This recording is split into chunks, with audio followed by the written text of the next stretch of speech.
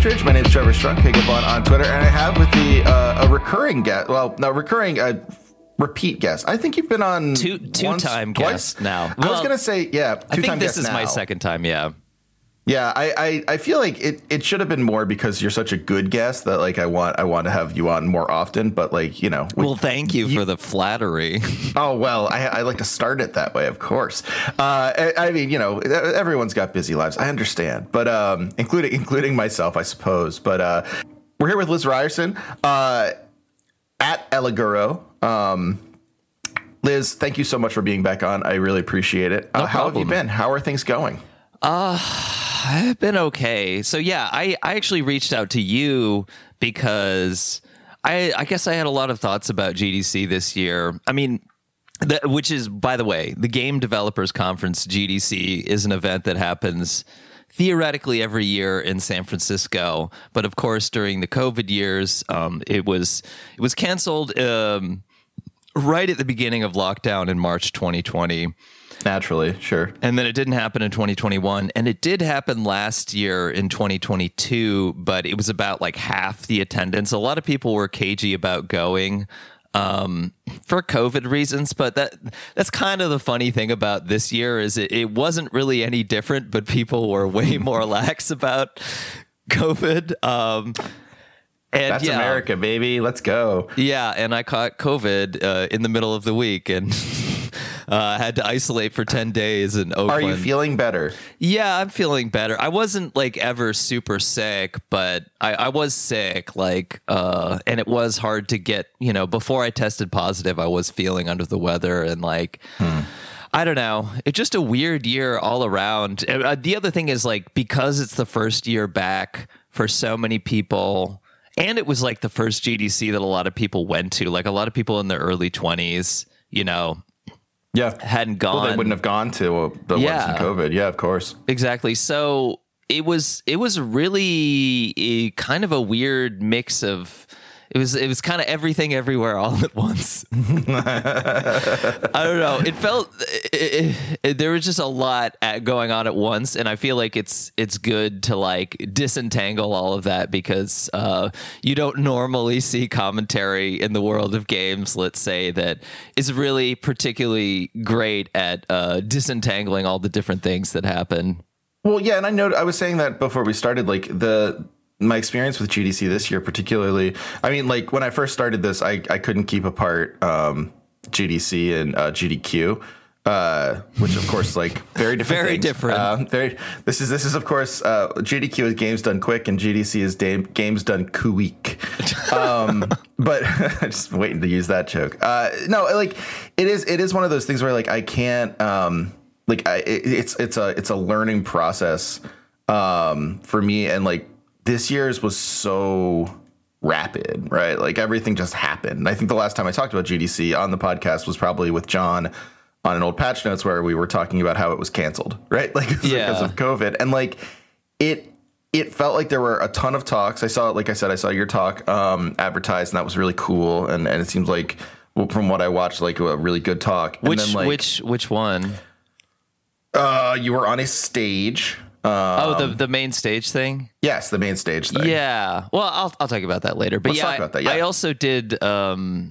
I've been co-hosting, or I started co-hosting the Experimental Game Workshop, formerly the Experimental Gameplay Workshop, which used to be hosted for many years by Jonathan Blow. Wonder why he's not there anymore. Well, and then it was hosted by a certain person, Robin Hunicke, and she was also booted off for reasons that I won't get into. But Okay. You can look up the People Make Games YouTube channel if you want to know more about that, I guess. Definitely do that. If you want to know more about Jonathan Blow, just look up when Soulja Boy played Braid, and you'll have enough. I like that's the enduring Jonathan Blow anecdote that everyone has now. It's so good. Like I like Jonathan Blow. I've definitely brought him up before because it just hurt me so much because I did enjoy like the concept of Braid. I was like, oh, this is a neat little game. Like what a cute idea. And then like him being so self-aggrandizing about it, I was like, oh, this whole thing's ruined for me now. I don't like this anymore. Yeah. And to have him sort of just disappear from the space and then just become like a crank is the best we could hope for. An inevitable path. Of so many. Actually, speaking of which, the founder of the Game Developers Conference, which, by the way, was started in the 80s, it was called, I think, the Computer Game Developers Conference. Okay. It was founded by Chris Crawford. You know about Chris Crawford, right? I think so. Wait, I know a Chris Crawford. I feel like I know a Chris Crawford in baseball, but not games. Okay. So Chris Crawford was an old computer game developer, of the like 80s software kind of computer developers. He made a lot of like simulation games. One of them's called Balance of Power. Okay. Another one's called Balance of the Planet. And he's written, I think he has a like an influential textbook about games, but he is the classic just perfect image of a crank, like, and in both like good and bad ways, I guess. But he had a piece that people were circulating because he started the Game Developers Conference, and then I think in 1991 he did a famous. It was one of the most famous like talks or speeches in the world of games. It's called the Dragon Speech. You can find it online. And he basically invokes like Don Quixote as like saying that like, it's basically like the industry that I wanted, that I was hoping that we could create has not come to pass, and he talked about he had good points in the speech. He talked about how sort of like the focus had become so much on marketing to specific niches of people who were very interested in a particular kind of like depth. But not interested in like a wide-ranging artistic breadth that covered like a lot of different things, and it was becoming increasingly like you're increasingly marketing to like the hardcore crowd that was wanted a very specific type of experience. So that was part of it.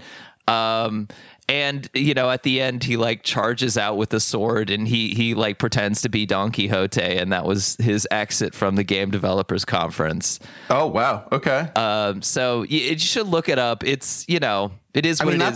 That's a cool kind of crank in some ways. Like that reminds me of sort of like an old guy at a flea market you'd run into. Who, there's something very has some thoughts. Yeah, there's something very romantic about it. But then the next 20 years, he's like, "Well, I'm going to solve interactivity," and guess what? He didn't. It's amazing. Him and Ian Bogost keep trying, and I just can't seem to nail it down.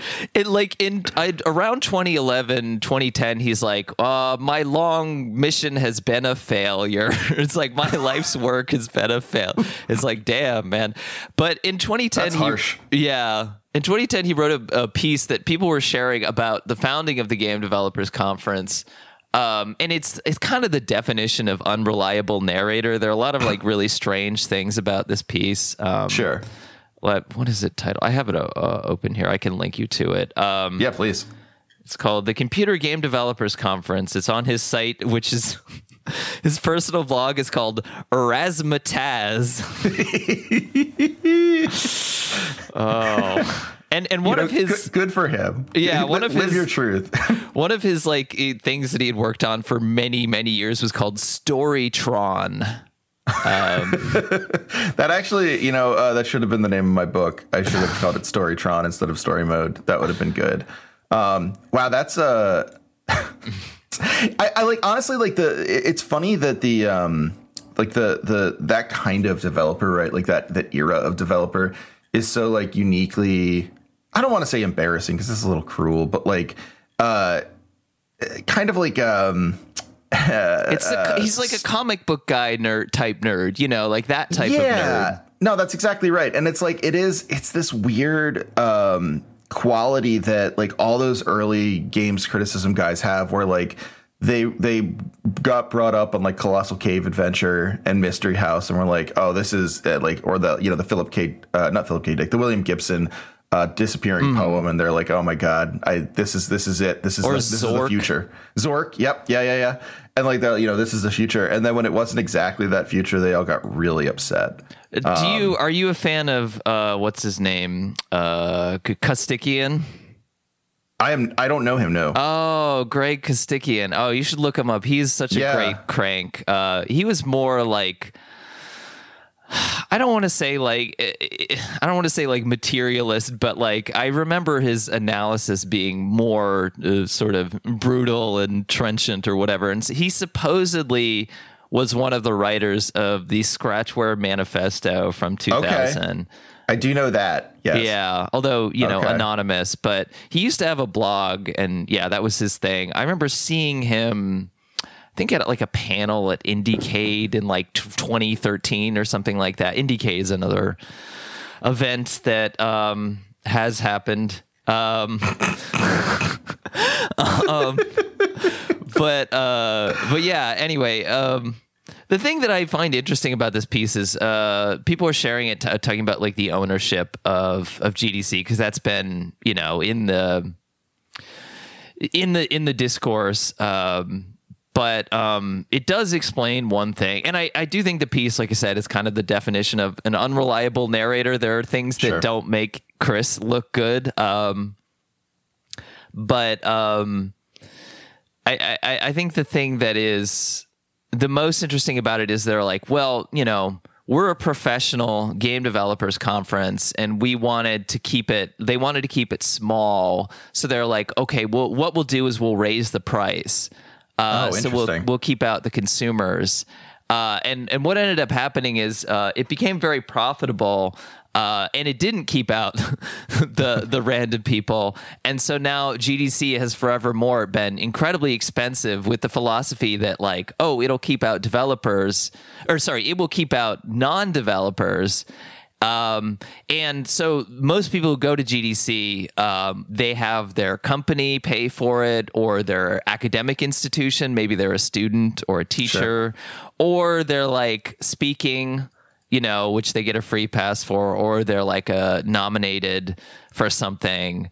So it's like one of those things. So most people go to GDC, they don't pay because the prices are absurd. I don't know if you've ever looked at the prices for it. I like perused them at one point. It was the level of price where I was just like, well, I can't go to this. I'll look at stuff like that and think like, wouldn't it be cool if I went for the podcast? Would that be interesting to people?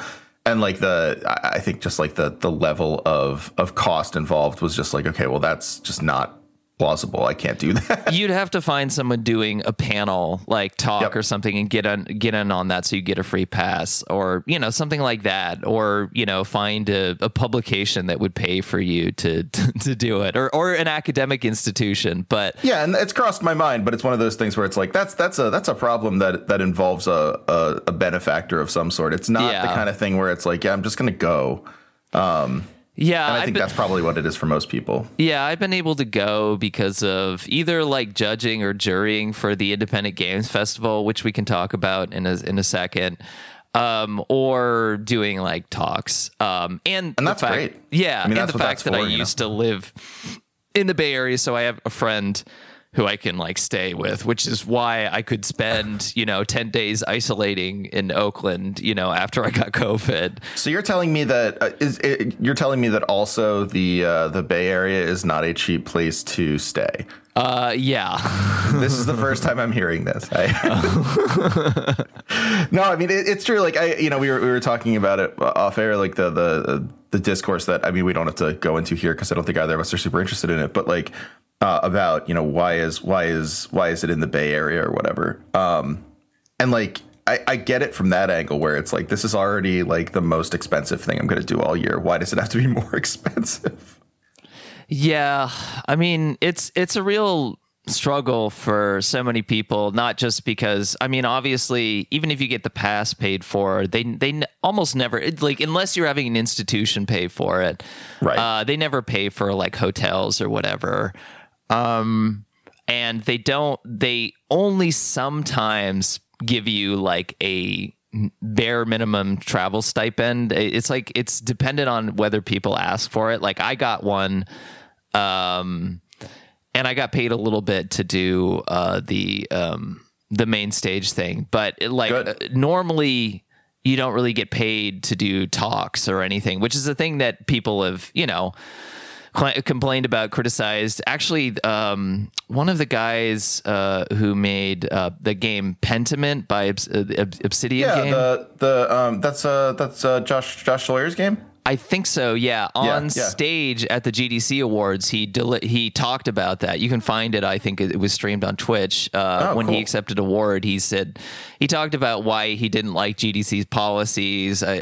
Some of it was about accessibility. Some of it was about the COVID stuff, but some of it was also about like not adequately compensating speakers. Which I thought was it was a nice move that he did that. Even though I heard somebody later complain in the line for the bathroom that Obsidian pays like shit. That's what somebody said. I mean, I can't speak to it, but I will disclose that Josh is a friend of the podcast as well, so I can't. My thoughts on Obsidian are probably not particularly reliable as far as that goes, but I believe he'd try to pay as well as he could. That's my thought. I mean, it's bathroom line gossip, so take that for what you will. I mean, listen, most bathroom line gossip I would absolutely believe wholeheartedly, because I think it's probably the best place to get your least censored thoughts. But it is interesting. Like it's kind of a, I don't know, like it's not I don't want to overblow it and say like it's an allegory for the industry or whatever, but like it's an interesting problem where like you get this distaste for consumers in like almost every kind of older game maker, where like it really was kind of like an industry, and now that it's more sort of like anyone can pick up a game and make it if they sort of familiarize themselves with the tools, there's a sort of democratization insofar as, piracy is real, to a degree that like the younger generation seems to be more comfortable with the blending of consumer and producer, and the older generation seems to think this is like pretty damning, pretty rough on the entire industry as a whole. I mean, to some extent, I do think that exists, but it's like it's complicated by different factors. Like I do think like the indie space has become more and more professionalized, and like I see a lot of people coming out of school, like game development programs, who are in their like early 20s, who are instantly like wanting to start indie studios and procure funding and build their portfolio, which like 10 years ago, 15 years ago, it was people doing hobbyist development, and it was more like, well, I'm gonna strike it out on my own, and I'm gonna do my own vision or whatever, which is like there were issues with that, but like I think that fantasy has become way more professionalized, and a lot of people have pointed out how that is sort of mirrored what happened to the game industry in the 90s, which it went from hobbyist developers kind of, or people who are kind of outsiders, making big splashes, to becoming more and more dominated by publishers, and the processes of making games became much more like regimented and divided in specific ways, because games got bigger, and it kind of necessitated a sort of like almost Fordist, kind of approach to game development. That's actually a good way of thinking about it, like that it is in fact like a Fordist approach, because like you definitely think about, or you hear about people talking through the growth of game studios, but I think like the assembly lineification of them, and like the specification of each job and stuff like that. I mean, that can't be ignored. It's true, but I also think that kind of process is a little bit in danger increasingly because of how expensive those games are, Now, so that's interesting. Like, I'm actually going to table what I was going to say, because that's more interesting. Do you think that the profit of AAA Studios games are outstripping their viability? I mean, this is something that comes up a lot as a scare kind of thing, particularly around, particularly around like higher game prices, and whether or not we should be paying like $80 for a game instead of $60 or whatever, right? But I've only ever heard people dismiss it, but it seems like an interesting question to me. So is this like, do you think it is in danger because of like the exorbitant cost? Is that actually something that would threaten it?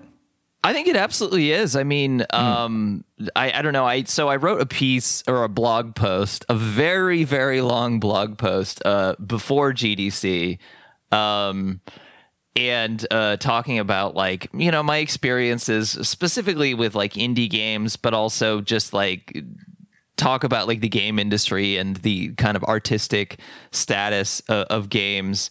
And there was one or two things that I found that kind of indicated, I don't know, I just got this increasing sense doing it that like there is some like there is something that is just not inherently sustainable about that kind of development. And there's a quote that I'm trying to find here. Yeah, you'll have to send me the link to the piece because I'll link your blog, but obviously this piece as well because I missed this one. Okay, so I found a post on GameDeveloper.com, which is like used to be called Gamma Sutra, but they rebranded it. Okay, which is I just thought Gamma Sutra closed down. I didn't know it got rebranded. Okay, it's good that they rebranded it because Gamma Sutra for a website that is like a part of the same organism of like GDC and some of this other stuff. It's like really Gamma Sutra was a really stupid name. Seems true. Yeah. But yeah, this is a post and like, you know, it's a games analyst. I don't know, take it for what you will, but he said his name was Liam Diane, I think. Yeah. Liam Dean. Oh wow, I misspelled that. Okay. I need to fix that typo. Liam Dean, he said almost every trend that we see in the games industry today, from the frenzy of studio acquisitions to the constant search for new revenue streams to the proliferation of startups offering game tech solutions, can be traced back to the cracks that are growing ever clearer in the gaming industry's traditional economic model. So this was from the end of last year. Okay. What I thought was an interesting observation. And then there's a piece for Kotaku in 2017 by Jason Schreier that where he says, observers like me worry that the video game industry's current path is not sustainable. So just something to watch. But anyway, we don't have to get into that too much. But I do think that there is something, you know, if you look at the Cyberpunk thing is a great example. But I'm sort of getting the sense that the fucking Elder Scrolls game that comes out this year is going to be a fiasco, but I guess we'll see. No, I feel you on that. Like it feels like there's a lot of build up for it, but like if it was called anything except, you know, the Elder Scrolls, it would not be. Or no, sorry, I meant Starfield. I meant the. I thought we were talking about like the ever delayed like. What's next for the Elder Scrolls? Okay, that makes more sense. I mean, I guess both, but like, yeah, I'm thinking about Starfield. I meant the Bethesda game. Yeah. Okay. Yeah. But, I mean, Starfield's going to be a nightmare, I think, and maybe that's just because I keep confusing it with that other No Man's Sky. No, that one actually, that's kind of like a story of resiliency. Yeah. No, God, what's it called? It's like Star Citizen or something like that. Is that what it is? Okay. There's a lot of Star games. It's the one that like has never been put out. Okay. Yeah, I don't know. That just like, it's basically, at this point, it's basically like a giant Ponzi scheme where they keep asking people for more money and it never comes out. I think Star Citizen is in development, multiplayer space trading combat simulation game. Yeah, it's going to be, they've done like 1 million Kickstarters since 2013. It's just a quagmire at this point. Okay. That makes sense. I think you're probably right. And I think like part of the reason that it feels that way, for me anyway, is because every studio, and like this might actually speak to the same problem. You know, I never knew if it was like, actually going to stop being viable to make these AAA games, but it seems on some level that like the safety nets that the developers put in order to keep these games like at a bare minimum of profit means that you're going to end up with more and more generic games as opposed to like something that feels unique or like within the, you know, Bethesda universe or something like that. And you know, ultimately that might just be the same problem. Yeah, well, and the game industry has done so many weird like workarounds to try and extract more money off of these games, you know, from DLC to microtransactions to, you know, like all that kind of stuff is just trying to juice as much money as you can out of it, and ethically, the business model of so many like free to play companies being based off of like what they call whales, people who spend shit tons of money, is like that. There's ethically, I don't know, it's not good, and it also introduces other problems which could end up coming home to roost, we'll say. But yeah, I think the thing that I was talking about with GDC too is that like the sort of corporate consolidation that's happened. It used to be run by UBM, which was a company, and that then got bought out by another company called Informa. And I guess I want to say here that, like, for doing the main stage, the main stage was like, I've grown tired trying to explain what it is, because a lot of people don't know, but like they do, like, they did like keynote talks that then they transitioned into this like main stage thing where anybody with any pass level can attend, and it's in the big stage where like the awards are, and they have 3 big speakers, and this year it's a little bit like an academic conference in that way, right? Like sort of like how MLA would work or something like that. But yeah, I got asked, I'm not sure why, but I got asked to MC them, just to introduce the other people. So that was fun, and that happened immediately before I got COVID. So I guess it was good that I was able to do that. Yeah, and I said something about trans rights. I got people to say trans rights on stage, which was fun. That is fun. Yeah. Did they? How is GDC as far as this is something that actually you put in your notes that I was really interested to ask you about GDC in terms of trans rights, trans issues. I mean, this sort of goes at a longer status you have there with harassment awards, Nuovo Trans Award. Yeah, but I'm curious, like, if from the people I see, I guess from the people I see working there, right, like, or like putting stuff out. It's probably just my echo chamber, but I would assume it's pretty good on trans rights. But it is the game industry, so it's likely mixed. It's very complicated. I'll get back to that in a second. Please do.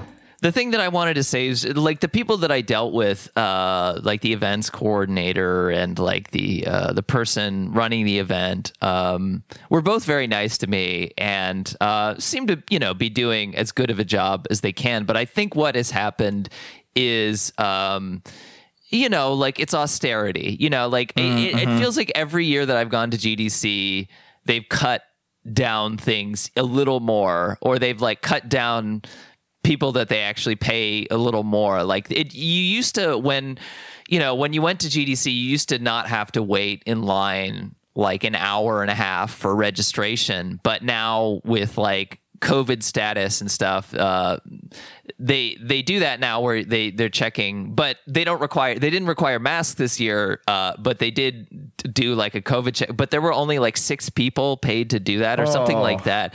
So the lines were absurdly long. It took forever. Yeah, it took forever, and it just never was an issue before that. So there's that. And then there's like other things that just like they used to give you a tote bag every year, and then they stopped doing that. They used to give you a card, like if you were a speaker, to pay for your lunches, and then they turned that into just like pieces of paper that my friend was calling company script, Like how much of this is GDC specific, and how much is like just like the sort of natural tendency of like a con culture where like you think about something like San Diego Comic-Con, which started as a very like fan oriented, you could probably get up close to any of the speakers thing, and now has become like essentially just like screenings of new movies and very sort of like detached from a like over time, how much of this is like specific to GDC, or how much is like just in fact the tendency of any convention that is becoming more and more popular. I think it's just 100% like austerity, like Informa stuff, where they're like, oh, we're not going to pay for this thing now, so you have to find a way to work around that. And, the other thing I will say about the people running the event is, like I said, most of the people that I dealt with from Informa were really nice.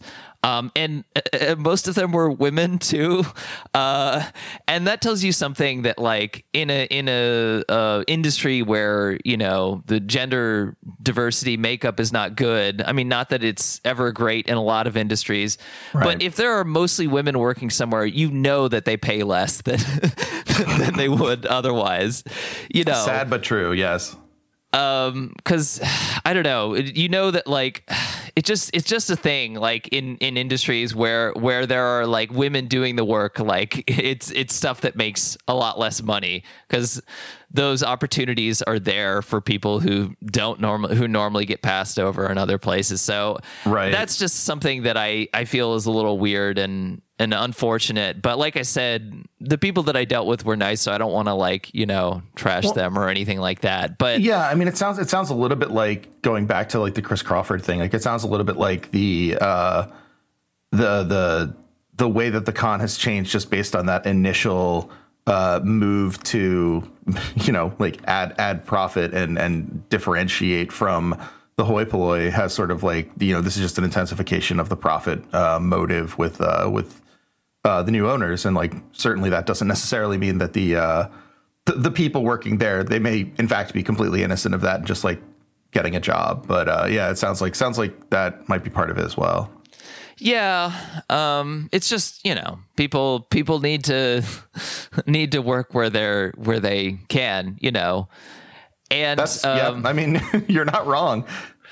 I mean, that's why I've gotten more involved with things, like the IGF or I don't know, this experimental game workshop, which I mentioned earlier. Is like we'll talk about that more. Those aren't things that like make money inherently for me, but like they are like opportunities to like have an effect over the landscape that I don't think would have been there like 10 years ago when more money was congregated around them. So there's an opportunity there to like, try and reshape it and at least make a positive impact, which I think is why, especially around the pandemic, I think I realized that like a lot of this stuff was losing just naturally, like because things were locked down, and I don't know, the pandemic was an excuse for companies to go all shock doctrine on everyone. And, 100%. Yeah, no. I mean, like, yeah, when it was like, all this stuff will be coming back, don't worry. It was, I think anyone who understood the sort of politics around austerity would have told you a lot of this stuff is not coming back. Like, yeah. And so it's like an opportunity to get involved and have more say. So I think I realized that, and that's cool. In that sense, that's been positive. But yeah, the thing that I will say about the trans stuff is, like I mentioned on the stage, like, trans rights, and people definitely seemed excited by that. I do know people anecdotally who said that they feel like they got misgendered more than usual, and like were treated kind of with more kind of just not from, I don't know, not necessarily by like GDC volunteers, but maybe people they paid to do security, or like random people attending the conference who seem to be more hostile to trans people in general. And I guess my big concern, I definitely got misgendered like multiple times, which wasn't great because I feel like I've been doing this stuff for so long. I got misgendered like going into the main stage thing, like by somebody. That's pretty like, I mean, just from any like that's just like extremely like it's unacceptable a priori. Like obviously it's unacceptable to misgender someone, but like to misgender one of your speakers on your main stage is like egregiously unacceptable. It wasn't like it wasn't like the main people that I dealt with, but it was still, it's like, why did you need to even, you could just use they if you were unsure, Right. So I don't know. Anyway, interesting. So that was the thing. But one thing that I'm concerned about is like, I've juried consistently for, this award that's they called it like the Nuovo Award, which is like supposed to be, I don't know, it's supposed to be like the innovation or like it just means new in Italian, I think. Yeah, it does. I was wondering if it was like an acronym or if they just took the word from new from it. Okay, cool. That's neat. And I like that award. It was started like I can't remember, like 2010 to 2009. It was like something that specifically like a lot of people demanded. I think the first one was won by like Cactus or, someone like that. And so it was like an award that a lot of people considered important, but a lot of those games are like niche. And I think that's the thing that I've been the most involved with, like jurying for, and increasingly, like it's been the kind of like and like the student award for IGF for the Independent Game Festival have been kind of the refuge for games that kind of are what indie more used to be, in terms of like games that have lower production values, are made by like smaller development teams and have some interesting like character to them, but aren't inherently like super polished maybe necessarily. And, that's what got me into like indie game development, is being interested in stuff like that. So, but increasingly, like a lot of those developers are queer and trans. And so like a majority of the things nominated for the Nuovo Award were like by like either queer or trans people. And it feels like that wasn't reflected in other aspects, or like that kind of games about the queer experience or whatever have never become like a force that is seen as, I don't know, like or at least the certain types of games, like, there are games like, I don't know, Gone Home or whatever that I wouldn't even really consider queer games, but some people do. I've like, I mean, as a cis het man, I'm probably not the person to say, but I wrote a whole article about how the Gone Home doesn't really speak to any like tangible queer politics. The house is so fucking big in that. It's like, how can you afford such a big house anyway? The whole thing, it's like I never liked how it just like tossed it at the end where you're like, don't you feel good about being like an ally in 1995? It's like, this is the cheapest whatever. It's I guess there are games like Celeste or Unpacking that's kind of an implicit theme, but you don't have to engage with that side of it. But like a lot of these games, the Nuovo ones are kind of more confrontational. We'll say there's a game called He Fucked the Girl Out of Me, which was about someone who was trans, who was like a sex worker, and it was about trauma and stuff. Pretty a very bold title, but a pretty sad game, but also like very well made and very well done. It was like a Game Boy. It was made for Game Boy. Like, so they had like a CRT, not critical race, a CRT monitor. I hope this is Sarah. I hope everyone listening to the podcast knows what CRT means in this context, but perhaps not. This is a gaming podcast. Hopefully, yes. It was very artfully done. But yeah, it's an example of like, something, it's not respectable, it's not like this. And so there is that feeling that like, like the trans people are not like seen as respectable. They're not seen as like photogenic. They're kind of like, well, okay, you're important, but let's push you to the side. And I'm kind of increasingly getting that sense. And a part of it is just about like what games, increasingly like the indie space has become. I mean, I personally don't believe that. I believe that indie games as a concept are sort of dead, and I feel like a year at GDC kind of solidified it to me, where I like the indie summit talks that happen, which happen like the first 2 days, and are the indie game centered ones. Like a lot of like, it felt like half the talks were all about marketing your game, which like has always been a thing, but it's like it's become more naked, this kind of landscape of like, well, here's how to market, here's how to get on a publisher. It's become like more professionalized, which, and in doing so, it has like pushed so many developers further to the fringes.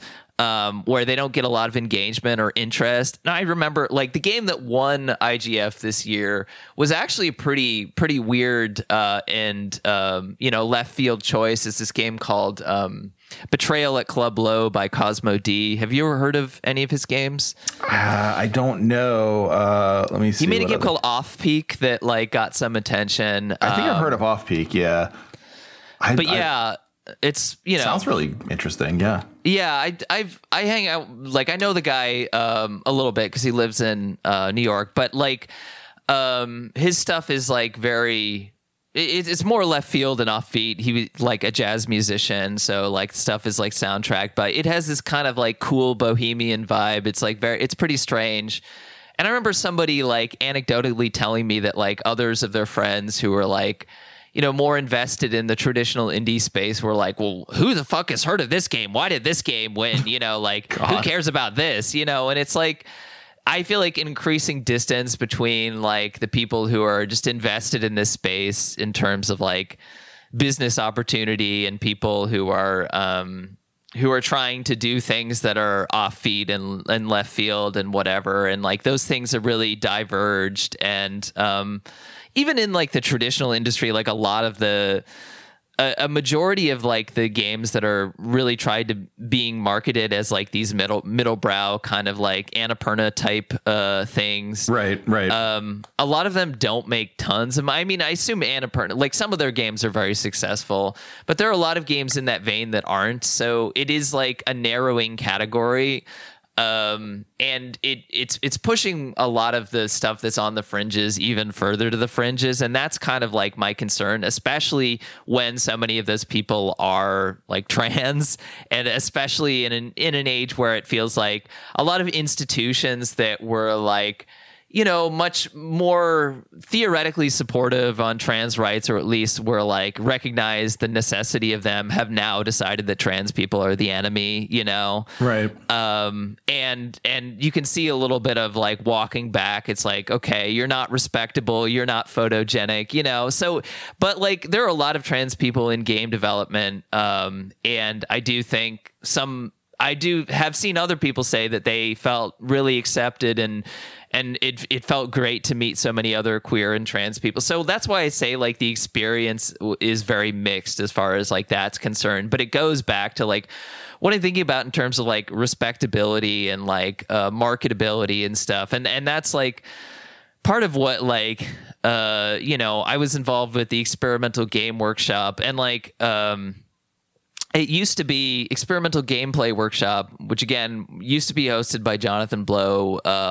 The most experimental gamer of all time. Yeah.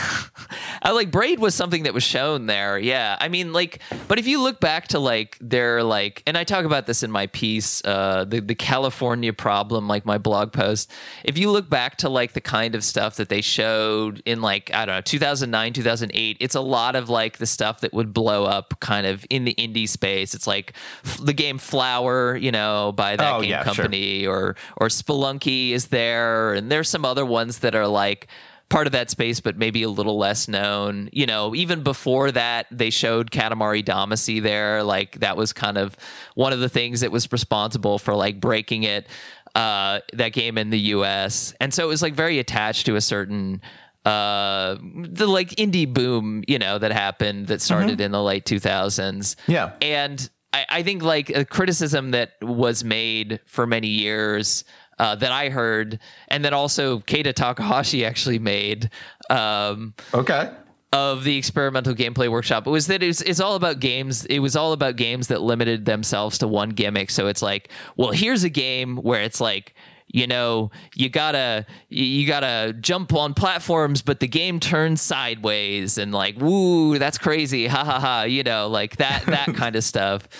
And it was like designed to get people to laugh or be like, ooh, that's a cool gimmick, but not very deep after that. And like that was kind of like a lot of that era of indie games had that kind of design sensibility. And I think part of it is like the idea of like you have to market yourself on novelty because you don't have the production values necessary to kind of like make something that is a more kind of breadth of experience that people want. So you're marketing yourself kind of on what makes me unique and what makes me interesting. But it led to a lot of those games kind of replicating themselves, and it became like a self perpetuating thing to a point where it was kind of like a self parody in terms of games that like all had one interesting gimmick but weren't inherent. They were all following like the Braid format but doing less than Braid did with it, which I do think Braid is a pretty good game. So, Jonathan Blow notwithstanding, I think Braid is a good game. I enjoyed it. I thought it was interesting. I think it, so. One of the things that I find really interesting about what you're saying, like there's a couple of things I wanted to tease out. One was, I'm curious, just before I forget it. So you mentioned Annapurna in the middle market or the middle brow sort of thing. Are you of the opinion, and this is sort of like long been my opinion, but I'm I love having my opinions challenged, that like a middle market, or I keep saying middle market because I hear that at work, middle brow sort of taste in games, sort of like not AAA and not indie, improves the sort of landscape of gaming in the same way that, say, a middle brow enhances film by like allowing kind of like, not super profitable, but not purely independent things an avenue. So they're not clogging up any other position, or, they can kind of like draw out their insights there. Do you see Annapurna as like a particularly I should say I have no connection to Annapurna. So be honest, like Annapurna or that kind of like middle brow thing. Do you see that as a positive or a sort of like deleterious influence in the market right now? I think it's a negative influence. Okay. And I think it's a negative influence in film. I don't like the elevated horror stuff. I think it's obnoxious. Well, so you would say elevate. Okay. So like when I was thinking of middle brow, I was thinking of just like, kind of like the old like basically like old blockbusters that would not blockbusters, but like summer movies that like were cost $20 million and we're in and out of the fairly forgettable thrillers or whatever. I mean it's stuff like Guess Who's Coming to Dinner or whatever, like movies that are like deal with important issues and like are sort of marketed on this idea of importance, but like don't necessarily stand the test of time artistically. Yeah. And I think that's a concern. And that was like, I talk about this in my piece, that like the auteur theory came out of people, the French sort of new wave came out of people who fucking detested the middle brow. Like they hated it.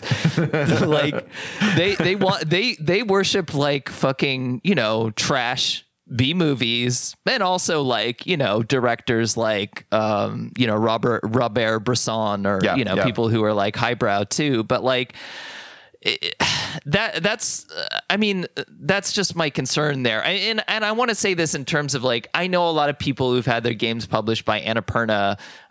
They publish good games. Like I don't have issues with like the developers per se. Yeah, I wasn't trying to get you into a gotcha there. Yeah, it was like, yeah.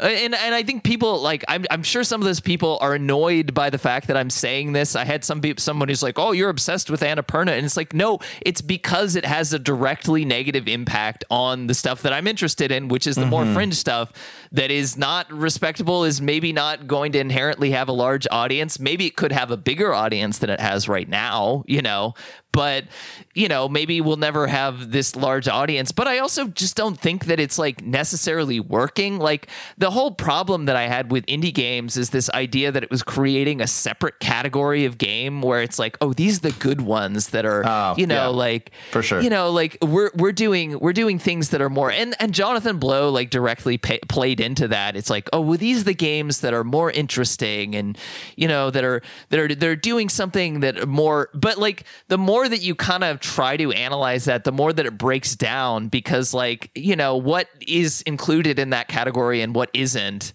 And like so many indie games were becoming like as formulaic as like the AAA games that they were, meant to sort of criticize. So for me, it's like you can't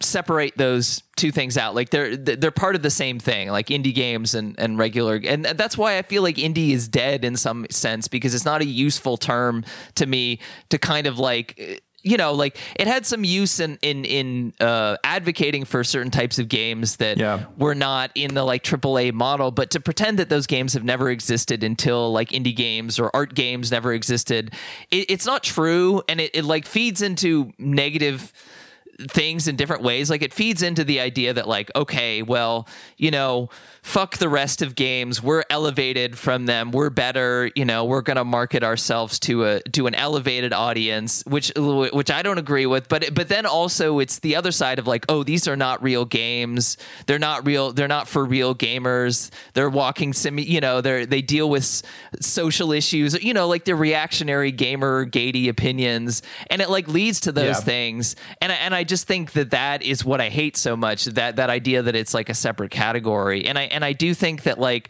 the fantasy of so many people like Jonathan Blow and like was this idea that like, oh, we're gonna or like people like Genova Chen, like there's this documentary called Us in the Game Industry that is I wouldn't really recommend watching, but it does like really embody like the certain like kind of discourse around indie games, and a certain my friend described it, Alex Ross, who's like a games researcher, described it as a Scientology recruitment video for the indie games industry.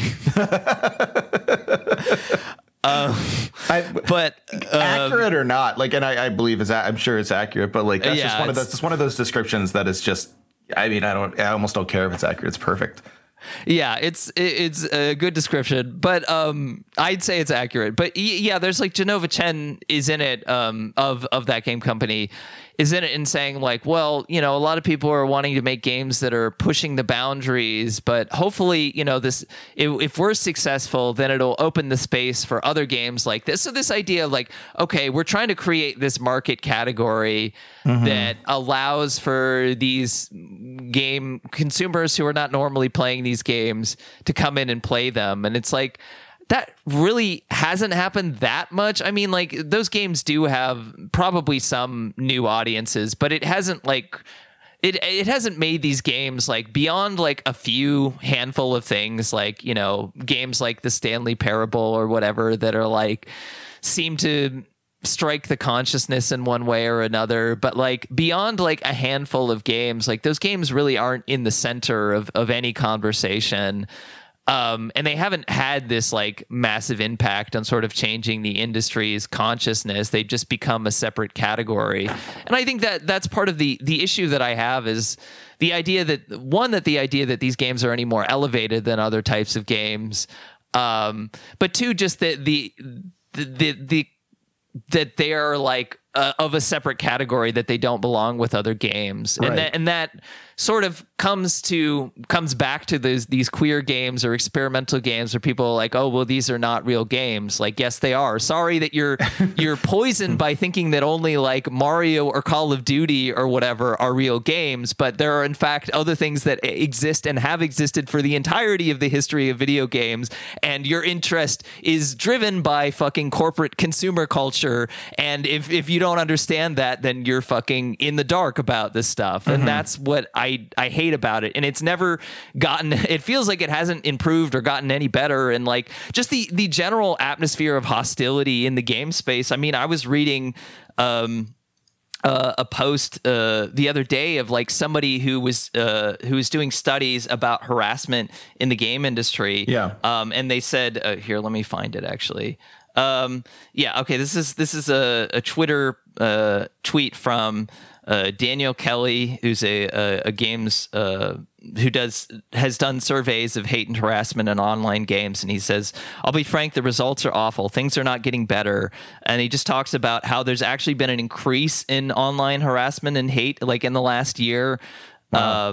And like I think 89% of people who played games have reported being harassed at least once, and like something like 75% have said that they've experienced intense harassment for online games. God. So like the space is still very hostile around games, and then we have stuff like what happened at GDC this year, which is what the main discourse that everyone was talking about was apparently like multiple people, like I think 6 people, 4 women and 2 men got their drinks drugged at parties around GDC. Yeah, it's horrible, right? But and that's all like you would assume. I mean, of course, it's an unfair assumption, I suppose, but not entirely. I mean, you'd assume most of that was coming from other people who were at GDC. Like, it's not. This isn't. I'm not making myself clear. This isn't a bunch of bad actors. Like, these are your fellow developers. It's not people who, like, I'm sure people want to think it's somebody who, like, snuck into a party or whatever. But no, like, it's been a problem with the game industry. And somehow, like, I think what happened with Gamergate is there was, like, a cognitive dissonance for a lot of people who worked in the industry. They're like, well, we're not like that. We don't buy into that. We're not a part of that.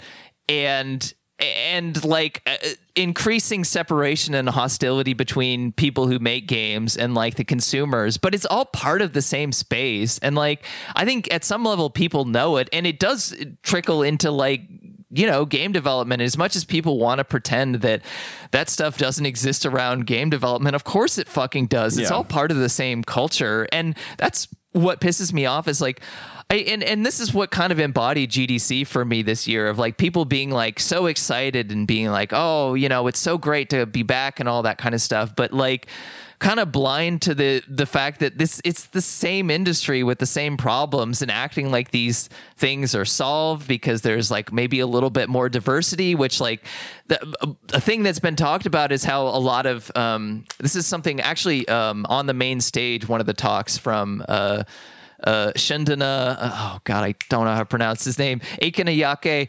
He has a studio. He's working on a game called Thirsty Suitors, which is, by the way, being published by Annapurna. But anyway, but he did have a really good point in his talk about like a lot of in 2020, and this happened in a lot of industries. Like after the George Floyd protests, a lot of companies are like, well, we need to start having more, hiring more diverse people to these positions. And like what's happened over the last 2 years is a lot of those people have left or been unhappy with their jobs. And like this is a trend that I've seen like in terms of like a lot of women or like people of color getting hired to like community management positions or like diversity officer positions where they have to deal with all the unpleasant stuff.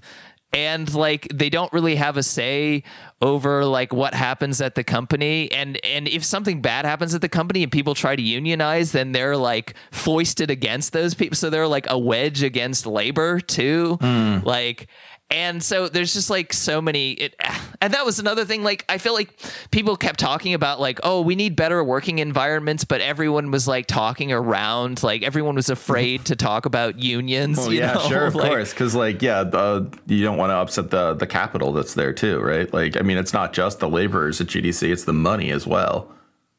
Yeah, and but a lot of these people are also like either trying to get jobs at studios or trying to start their indie studios and be bosses and be the kinds of people who like don't want unions. Don't want unions. It's the classic like small business tyrant sort of thing. Sure. Which I talked about. Like I had a podcast called The Blood Zone, which I haven't updated in a couple years now. Great name for a podcast, though. Yeah, I did an episode with my friend Alex Ross, and like I called it the adorable small business tyrant thing. Like we're gonna make adorable cute games or whatever, and but we're also gonna have like the small business like mindset of like, well, why don't you don't you care about me? Don't you care about us succeeding? Why can't you take why can't you deal with these bad conditions and horrible, it's a classic small business thing. Yeah. But no, anyway, it's true. Like, and it is like, it's so funny that what you're talking about though, like, cause it reminds me so much of the kind of problems in academia too. And like, it's interesting that academic work on video games has not gotten the same kind of foothold there, because the kind of like grind there is so similar in that you are at once supposed to understand the academy has problems, but then also acknowledge that you want a position in the academy. So talking about the problems in a non-political way might not be so smart. So yeah, it's very like coded. Yeah, right. You're supposed to say certain things to indicate you understand the problems are there, but if you suggest certain solutions, then you're going to find yourself out of a job. And it's like you're right that like it doesn't particularly it doesn't give you a lot of hope for like, you know, what's possible in that space. I do think it's interesting, you know, like in sort of like this sort of like longer extrapolation of like the indie space. What I find interesting, and I've never really thought about before, so thank you for that, is like the way that the idea of a market, right, instead of the idea that video games are viable because of a market as opposed to simply viable because of ideas, regardless of how much money they make, is something that is extremely pernicious, because you can start from very good intentions of saying like, well, we have to make enough money so that people will see this and understand the value of the genre and et cetera, et cetera. But like, ultimately, you're absolutely correct in saying that, like, you know, like I don't mind a middle brow when it comes to taste. If the middle brow is only a middle brow because of a middle market, then it's a problem. I think that sort of like syllogism I was doing before, like mistake I was doing before, is not so far off. And that, like, you know, you can have like, you know, the kind of games Annapurna puts out can be great. It's that like we're marketing those and then sort of shunting off the others to an undesirable place. That is the issue. Well, it's about respectability too. It's about how like a lot of the people who work in the industry who are insecure about, you know, the status of video games or the fact that there are so many games featuring gun violence and all that stuff, which I totally understand. But a lot of those people, like their way of it's about assuaging their insecurities, I think, more than it's about like, you know, like creating a more substantial, long-lasting idea of artistry that is important in games. And like, if you want to do that, you have to do that outside of the market, and you have to do that including, you know, as many different types of games as you can. Yeah. Like, you can't say that this thing doesn't belong because it has guns in it. Because there are games like Cruelty Squad, for example, which are like that has guns. Yeah, it has guns. Not a respectable looking or feeling game, but a deeply interesting, artistic, you know, very refined for what it is type of experience that a lot of people appreciate and that has meaning for a lot of people. But a lot of those people, they don't want stuff like that. They don't want that, you know. But that stuff is going to keep existing regardless of what they want or not, you know. Well, yeah, so like that's the issue. I guess the idea that it will keep existing regardless of their desires is like it's uplifting in a certain way, in that, like, you know, I guess the accessibility of I don't know, the tools to create certain games is a boon, in that, like, it does democratize. I hate using the word, but it like democratizes like the idea of, you know, making a game that doesn't have to have like the politics of a studio behind it. But it is, as you say, like about like GDC and the like the experimental games becoming like the de facto trans game. Like, it is like, it's troubling to see within the industry this urge to legitimize like and delegitimize identities, right? Like that's troubling. Well, yeah, and pushing a certain image of like, I don't know, this is the thing that I had so many issues with, like the wholesome game. Did you follow the wholesome game stuff at all? No, that's like, okay. The very way that's said makes me like, okay, it just like gives me hives. Like the idea of a wholesome game. Like, it's just like, I get why it's good, but have you heard about it? I don't think I have. I mean, I've heard about about like the idea of. I'm glad that you missed this whole discourse, because it was. Please ruin me at this point. But yeah, what's the deal there? Please ruin. Yeah. So I think it was around 2019, 2020, because of the success of games like, you know, the Goose Game. Untitled Goose Game, or, you know, there were some other things I can't remember exactly. A lot of these like colorful, I'd say kind of Nintendo inspired, flat shaded 3D, you know what type of game I'm talking about. You've seen a billion of them. Absolutely. I have. Yeah, there are good and bad. Yes, of course. I totally hear you. Of course, like anything else, there are good and bad ones. A Short Hike was another example of one that a lot of people like. That game is I like that game well enough. So like there's like I don't know if it was like a studio, or like basically consolidated into a marketing category called wholesome games. And it's like, some kind of like organization where they're like, we want to forward this type of games. And like the implicit idea is like, we want games that are about togetherness and not about, violence and, evil stuff. And it's all these like very colorful games that it's kind of like this sickly sweet thing. And it just like, it feels like a weirdly poised, like, twee, like liberal culture war-y type thing where it's like, we got the dark, gritty military shooters and we got the nice, lovely, wholesome games that are about togetherness. And to me, it's like, I hate that those kinds of fucking binaries. And like, like one of my and many people's criticisms is just like, it's conservative in kind of the same way that like a lot of, first person shooters are conservative in that it's so inherently limited.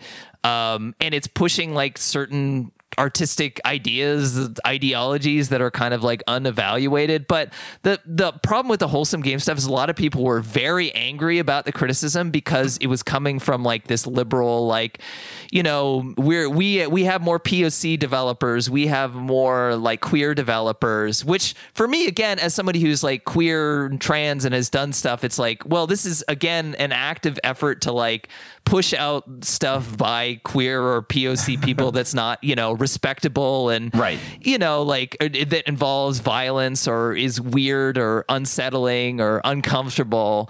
And so, but there was like a lot of industry push around wholesome games, but I don't really think that as much as some of those games, like there are handfuls that were successful, but I don't really think it was successful in terms of like the lasting, visibility or success of a lot of those games, because you look at their YouTube channel and like they post trailers all the time and like so little of that stuff has any visibility. Yeah. And it looks all the same, like a lot of it. And I'm sure there are great games in there that are getting lost because they're not being presented in a way that is like helpful to them.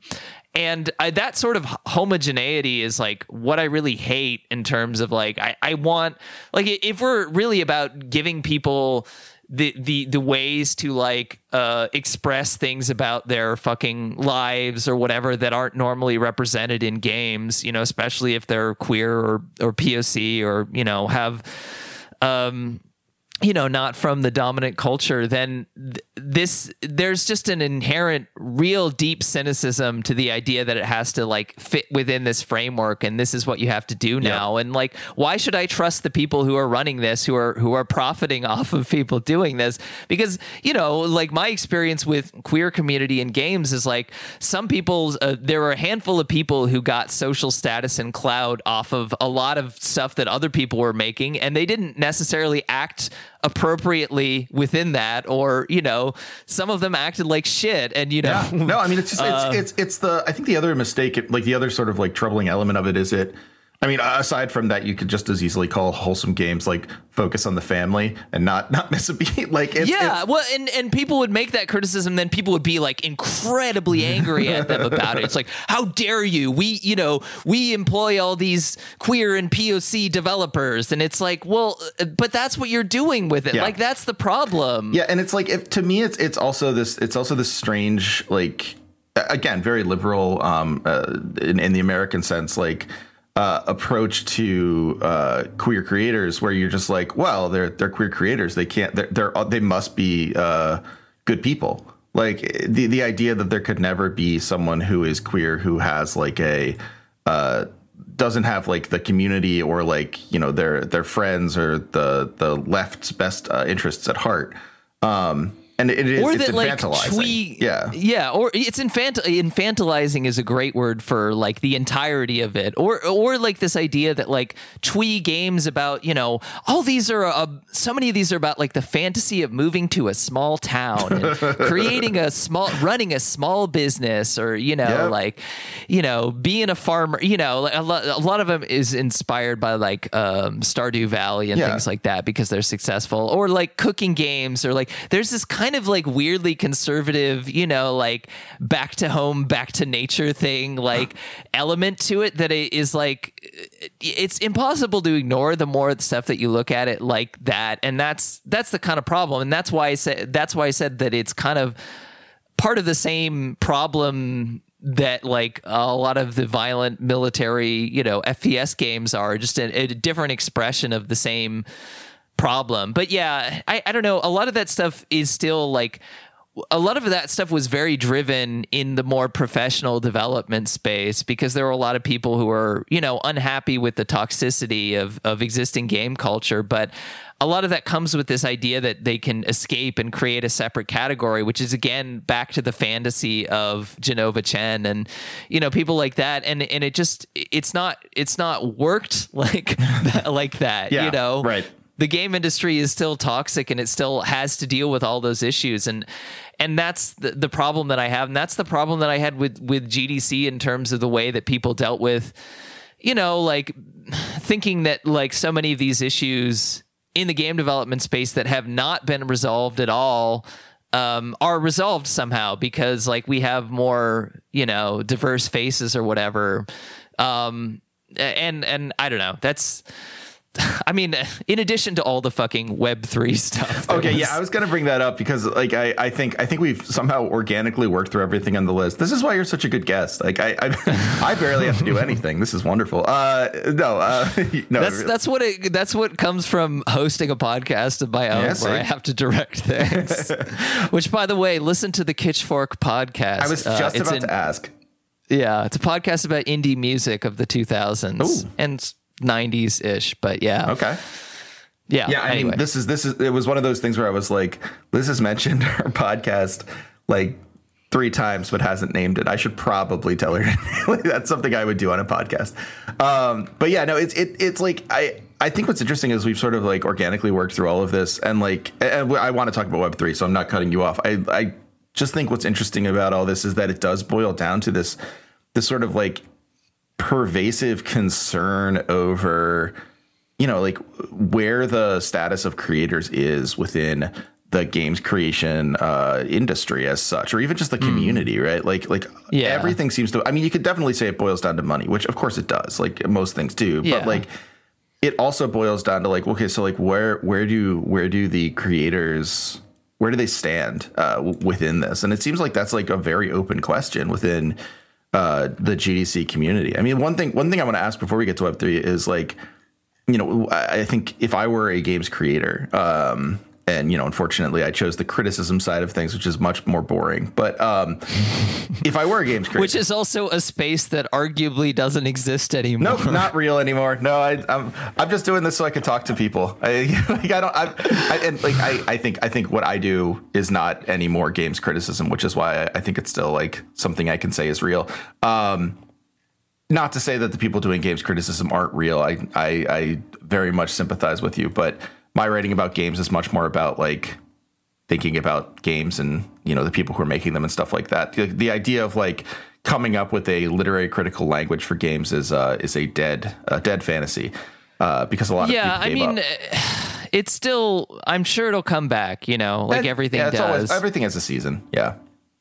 But yeah, but like if I were thinking of making games, I would assume, okay, I got to get to GDC because that must be a great place to network and get to know people. Yeah, exactly. Is that still true? Is that a thing? Like if I was like a brand new games creator who maybe didn't necessarily want to become like a small business owner and start my own thing, or I wanted to like meet people who might be interested in the same stuff or like, make connections. Is that still something that GDC is, or has it become like much more about, corporate connections and sort of like professionalization and stuff like that? Well, it's interesting. It I don't know. It contains so many different elements. I guess that's why I say it's kind of everything everywhere all at once. And I just felt like there was something very Fellini-esque about GDC this year before I got COVID. I just felt like I was rolling into a, slightly unhinged into a new thing, but there was this creeping dread, Yeah. It's like, it's a perfect La Dolce Vita sort of. I was gonna say, that is very Fellini-esque. Yeah. Yeah, the creeping dread was getting COVID. Well, at least the creeping dread didn't end up being like a total existential meltdown. COVID in comparison seems it didn't turn out to be your mentor like murdered his family or spoilers for La Dolce Vita. I'm sorry. Oh my god, I was just going to cover it on the podcast. That sort of happened though with a lot of people were let down by their role models who, they thought were like big important people in the industry who they looked up to, and a lot of those people have had things come out about them about working, especially a lot of indie people. That started happening like at the end of 2019, and it sort of happened with that People Make Games video about they talked about the Monument Valley guy and like Robin Hunicke, and also of Phenomena, and also there was another article about Steve Gaynor from Fulbright, just like working conditions not being good at those places. But anyway, like So like those things have been, a lot, and those people are people who were very, very visible as successful and influential, like people in the indie space, especially. But that people in the industry also broadly look to being like, oh, if I wanted to quit my industry job and start an indie studio, this is the person that I want to emulate. And then, stuff coming out about them. And so there's a little bit of a disillusionment there. But anyway, going back to what I was saying, like the kind of everything everywhere all at once aspect of it is that like,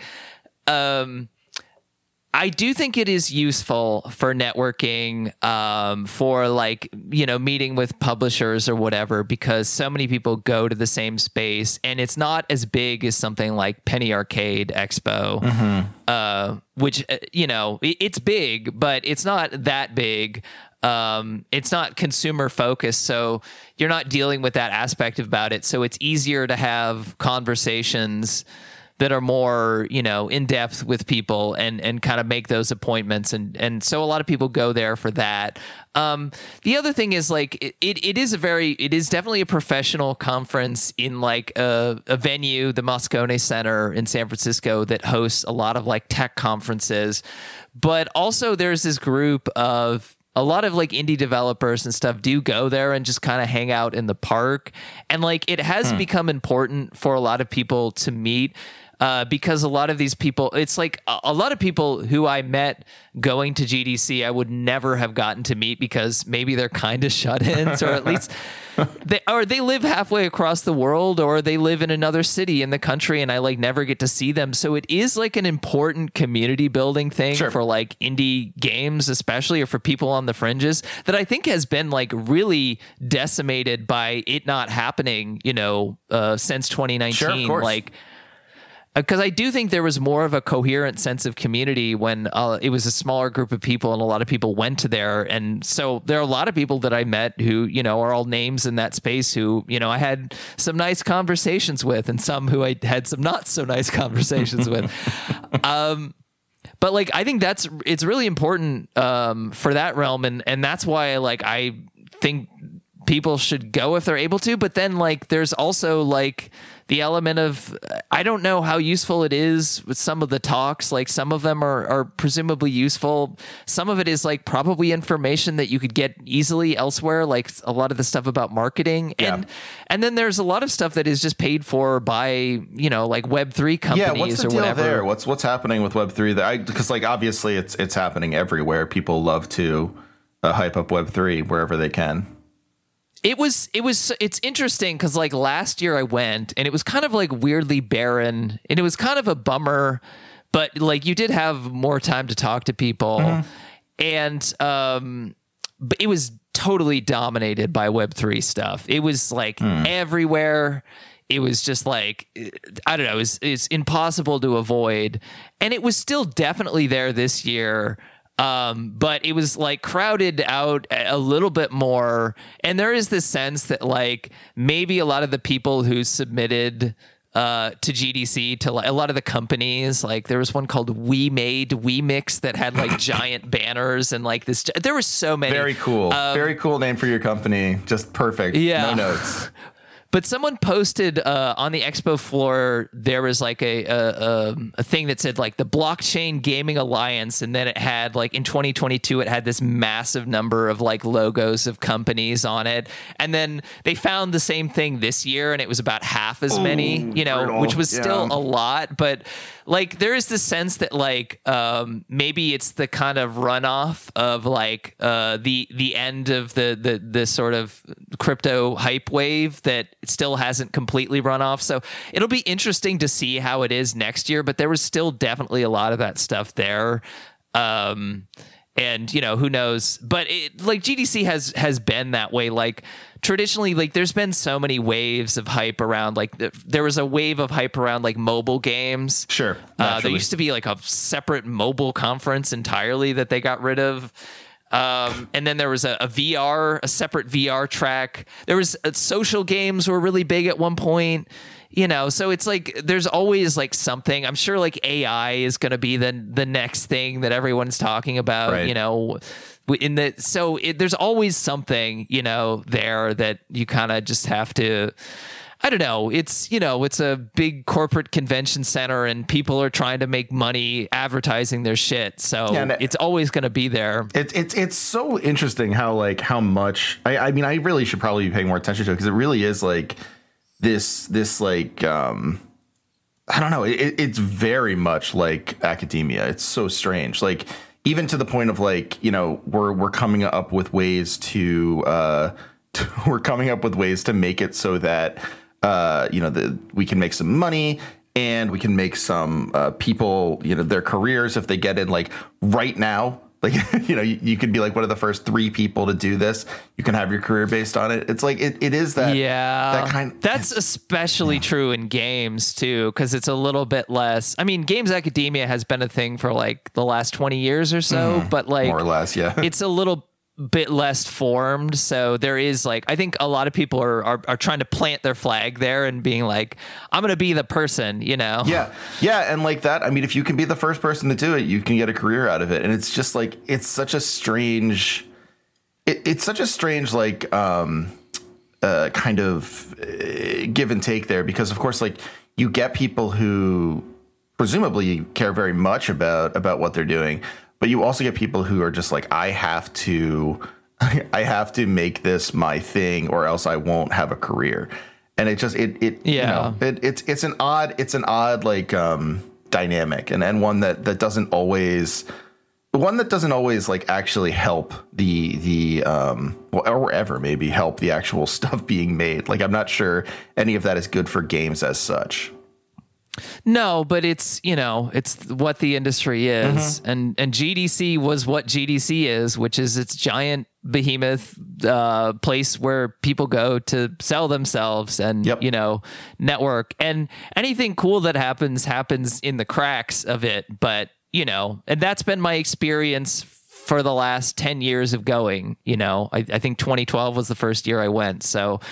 But, cool. And that's why I've tried to get involved with things like IGF or the Experimental Game Workshop, which I got COVID, so I had to co-host remotely. That's impressive. So it was impressive, but it was like one of the only, like in 2022, they made it so like a lot of people could present remotely, and then they got rid of that. But like we were one of the few exceptions, because we had like the Experimental Game Workshop has been a thing that traditionally happens at the end of GDC, and it's like a big session of like a bunch of different. We were like there were talks about like from developers about like 12 different games there.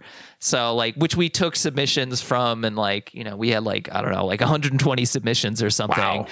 And picked from that. Yeah. So it's a lot of work to put together, and I must say it was very well organized. And that's not my doing, per se. It's absolutely your doing. Good job. Just to you. I mean, like I'm definitely part of the process, but, anyway, like, I think like the idea of that is to kind of be something that is a little bit more inspiring and offbeat and stuff. That's always been the idea, even, you know, with the criticisms of it.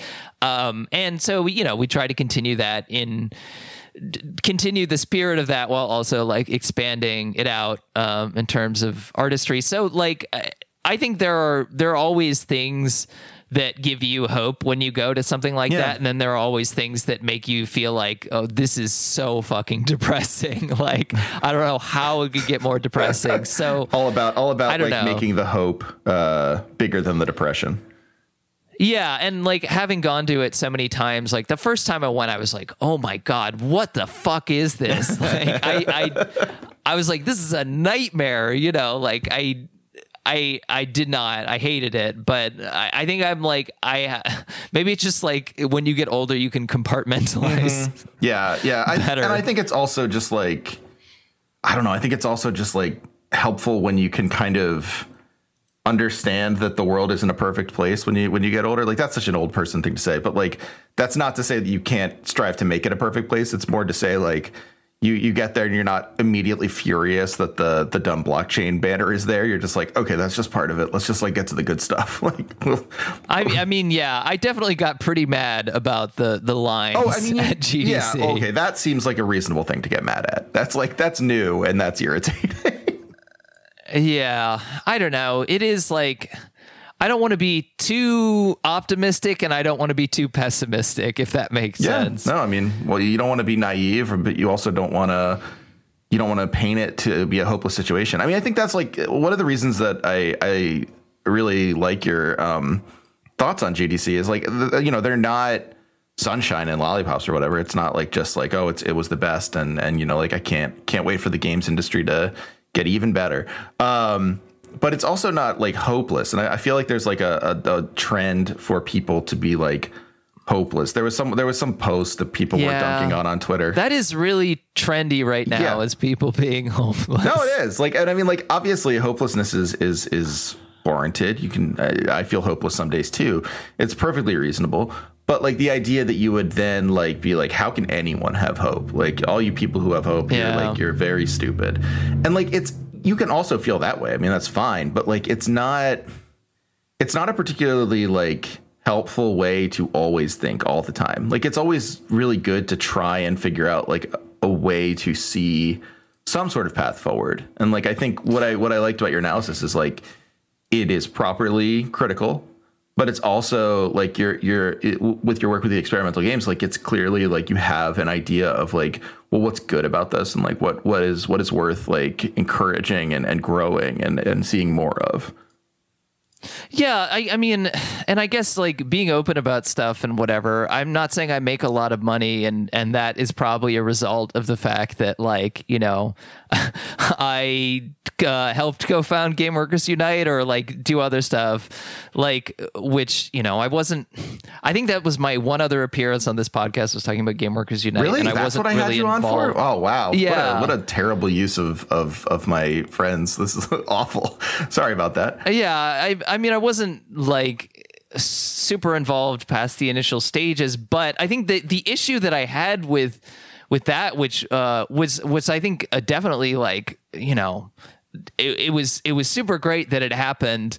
And you know, I have a lot of, and I do think it got a lot of people. I've anecdotally talked to people who worked at studios who were like, well, Game Workers Unite was the first exposure that I had to the idea that we could do this, who are actually, you know, working to try to unionize their studios now. So it obviously like had a huge impact. Yeah. And like, I like that I can have a tiny infinitesimal part of that. But like the thing with that is like when like a lot of those waves, like when they happened, they were so intense. Like it's like, you know, it's like the lefty podcast wave or whatever. Absolutely. Everyone's starting a fucking podcast. Everyone wants to be a certain kind of trendy person. Everyone's doing this. And like by the time that the wave has happened, it's almost already over. Like, or at least like it becomes so difficult to when there's like waves of these things, it becomes so difficult to like maintain or you know, like keep any track of, keep any hold of. And that was my issue with that, is like there was no way to like have any sense of like what this was, to step back. No one wants to step back. Everyone wants to push forward. And everyone gets this idea that like, oh, we're going to change things forever. And then, 2 years later, it's like, question mark, right. Like where are they? And that has been so many different things that have happened, and that's like why I was so reticent to get involved like deeply with some of these things that I felt like were gonna end up dying out like in a couple of years as people burned out. And I think that, and that's the thing, like in times where people get more despairing and more depressed, there's also more of a window of opportunity to like build something longer lasting and be more realistic about it, which I think is important. And I hope people understand that it's like a process and it's a cycle, and they don't get so fucking, invested in the narrative that like it has to happen in a wave like that. Like those waves happen for a reason, but like it's, if you buy into the idea of like the wave, like that's going to be what's going to, what's going to democratize the world, what's going to, create a better reality, then you're going to be really disillusioned and maybe get into like fucking reactionary shit, because invariably like waves pass, like they always do. And that's the frustration that I have about so much of like the disillusionment that people are expressing and stuff. And there are a lot of good reasons to express that I think are important and valuable, that people should have expressed before more. But like I don't know. It's important to realize that like in times where things are like seem really bleak and dark, there are also like windows of opportunity that aren't actually there in times when a lot of stuff is blowing up, right? Because there's a possibility of like doing stuff more longer term that when the next wave hits has more power and ability to like actually make changes, to actually do stuff. Because like things born out of like these waves, like Game Workers Unite, like it's difficult to sustain them when like so much of their existence is came in a wave, you know. It's not like and that was like a thing that was frustrating about it, is like people are like, oh well, games have unions now, like, oh, you must be this really organized thing, and it's like literally like, no, we just threw it together to do something. I feel like I was one of the only people that got that side of the story, probably because I talked to you, where like I everyone was talking about Game Workers United as this like cohesive thing, and I was like, everyone I've talked to seems to think it's not that, but all right, like whatever, I guess. But that's the thing. Anytime something like blows up like that, it's just assumed that there's all this stuff there that like, and it's difficult to like, because then it creates this assumption that there's, oh my God, there's this whole infrastructure there, and then when it like invariably kind of deflates, then people are like, well, where did all that go? And it's like, well, there wasn't a lot of that there in the first place. And then, of course, like it's very easy for reactionaries to use that to say like, look, they had all this momentum and they couldn't make it happen. Well, you can't make something happen like in fucking a year or two, I mean, this is the problem with the Bernie campaign. Yep. Yeah, no, I mean, it is like, it's just like and of course, like that's a problem with the Bernie campaign that is like endemic to, the Democratic National Party, where like he has to build it up every time he wants to do it. Cause he's not the incumbent. Basically they want to run. And so like you get a guy telling you all his good ideas for 6 months, and it's just not as long as the other guys. It's just, that's kind of how it goes. So like, I think when you're in that position, when you're in the underdog position, particularly when it comes to like unionizing and things like that, part of it is, and I think we've seen this with like Amazon and Starbucks and et cetera, is like just understanding that part of what you're doing is laying out the steps for future folks to have like something to build off of. And like, I think that's like true in gaming too. Like a lot of the best stuff I've seen in gaming and like the best sort of trends I've seen in gaming come from people learning from others who may not have, it's never going to be like a commercial, or maybe it never was a commercial success or whatever, but like influentially, they're sort of drawing from previous waves, as you say, like very helpfully in fun and interesting ways, as opposed to ways of saying like, why did this fail? More like taking the seeds and building something else. no one talks about like, oh, why did the Velvet Underground fail? You know, Right. I know it's a classic example, but like as a music fan, it's impossible to ignore that like, oh, this band was one of the most influential artists of the 20th century. And but if you use the language of the market to talk about them, then failure. yeah, they were not successful. exactly. You know, White Heat they sold had nothing. they had like they had fans, like especially towards the end of their career, but like it wasn't. You know, it wasn't, they weren't like treated like they are now, of course. So it is like, I don't know, it's a classic thing to remember. And maybe like being around music stuff, like it's just already internalized to me that stuff is going to exist. But like, I think the main thing is, I think what you're saying is absolutely right. And it's also that like people really need to realize that they have less to lose than they think they do, you know, like, talking about unions and stuff is important, and I'm not saying if you work at a fucking AAA job you should start like openly agitating, because you probably will get fired. But there are a lot of positions and places where people should be more open about like how much money they make, like, you know, in the indie space, like what the contracts are that they're working with, like in terms of, because like a lot of this stuff like is so heavily weighted against individual people, and generally like this information, if it gets passed down in whisper networks. And the thing with whisper networks is like, if you're not connected to those networks, you're not going to hear it.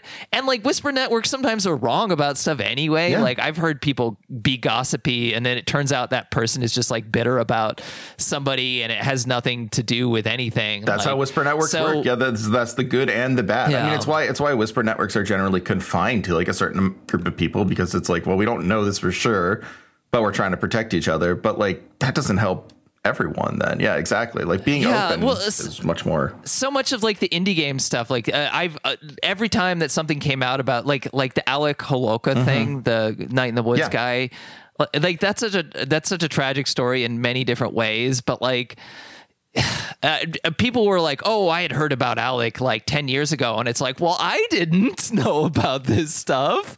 You know, no one told me about these things. And I'm like reasonably well connected. So I don't know. Even people who I didn't like, who then something comes out about them, it's like, well, I assumed that they were at least competent at, you know, doing this stuff, but I guess not. Yeah. Yeah, no, for sure. And like it's one of those things where like, you know, like I remember talking to Scott after the Alec Holowka thing, and like Scott was very open. Like, I mean, I gave him some time, obviously, but like was very open about it all. But it also was one of those things where it's like, that's just like, you know, I can talk to Scott about that because I have a relationship with him, and I know he'll be honest with me, and he wouldn't, you know, he shared what he could, and he's very open. But like, it's like 6 things that had to go right for like some of that information to get out there. And it's like, God, this is just not like, this isn't how like you can have accountability throughout like an entire,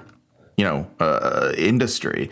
Not that any industry has accountability, but like, that's not how you build it. You don't build it hoping for the best. Yeah. Like the point is like, I think people have less to lose than they think that they do. And like, I don't know. I just like, I think that there's a lot of stuff that has to happen, but it's not, there's a lot of opportunity to be more optimistic about stuff. And there are people who care about stuff, but it just is like, you kind of have to work within existing frameworks and whatever to deal with this stuff. And yeah, I don't know. That's all I would say about that. No, I think you're right.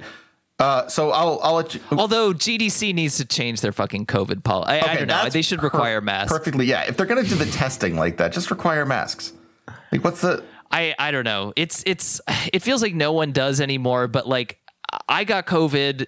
That was the first time I've ever tested positive. I had to miss like part of the, you know, conference, and like, which didn't end up being a huge deal, but it made me really sad because there was like, I was doing this co-hosting of this thing for the first time, and you know, pretty emotional about wanting to see all the people in person giving their talks and everything, although we had a few on video. But yeah, and then my friend got COVID, and my friend has a serious health condition and like got hit by it really hard, and thankfully got like Paxlovid and all that kind of stuff. But like, like it's I don't know what I'm gonna do, because I had my mask on, like, other than like eating food or outside, but even then I'm like gonna have to think about how to do this. So that's the background concern, and like I don't know if anything's going to be done to mitigate that, but was like a serious problem. Like a lot of people caught COVID, way more than I heard than in 2022, when people were way more paranoid about it at GDC. I wonder why the lack of paranoia helped made less COVID happen, or made more COVID happen. That's what I meant. Why did the lack of paranoia do that? I guess we'll never know. It's a mystery. It's because people not wearing their. I know you're joking. Because people not wearing their fucking masks, and anyway. Anyhow, well, thank you so much for being here, Liz. I'll let you go. Where can people find you? Where can people find your stuff? Well, as long as Twitter exists, I'm on Twitter at ELLAGURO, Elaguro. Yeah. And I have a podcast called Kitchfork. And it's about, indie music of the 2000s and sort of, like from a reevaluated perspective, and the website Pitchfork Media, of course. Well, I would hope so.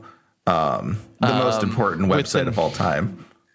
Yeah, with the name Kitchfork.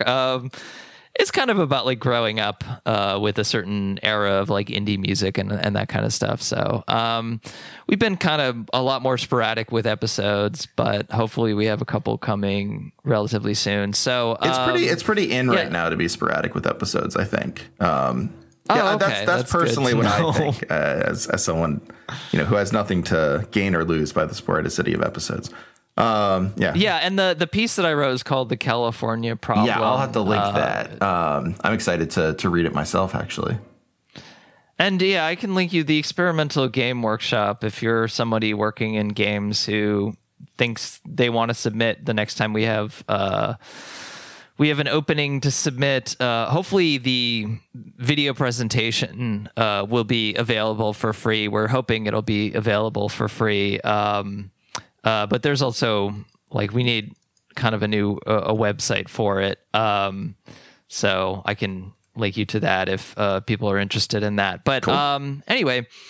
Well, thanks. Yeah. Thanks so much for being here. This is great. I feel like I know a lot more about GDC now. So I hope the audience does too. I'm sure they do, unless they run GDC. Yeah, sorry we went pretty long, but I feel like people love the long episodes. I thought, I honestly, for the longest time, I was like, I better keep these to an hour. People love that. Like every time I do a 2 or 3 hour episode, people are like, more of this, please. I'll see what I can do. It's so hard to do because Kitchfork, most of the episodes are 2 hours plus, and it's just it's a nightmare to fucking do, but we end up doing it anyway. It's rough being someone who wants to do what the people want. But it's our burden to hold. It's important. All right, cool. Well, please come on again soon, and everyone check out Liz's stuff, and I will see you all shortly. See you later. Hey, thanks for listening to No Cartridge. If you'd like to support us further, please consider going to patreon.com/NoCartridge, or for a one-time donation, paypal.me/Hegelbon, Hegelbon. It's really, really helpful for all of us to be able to support the many people who make the show, myself included, but also our producers and various co-hosts, and writers and artists. Thank you so much for listening. Please remember to like, subscribe, share, any of those things that would let other people get the quality video game analysis that you've grown accustomed to.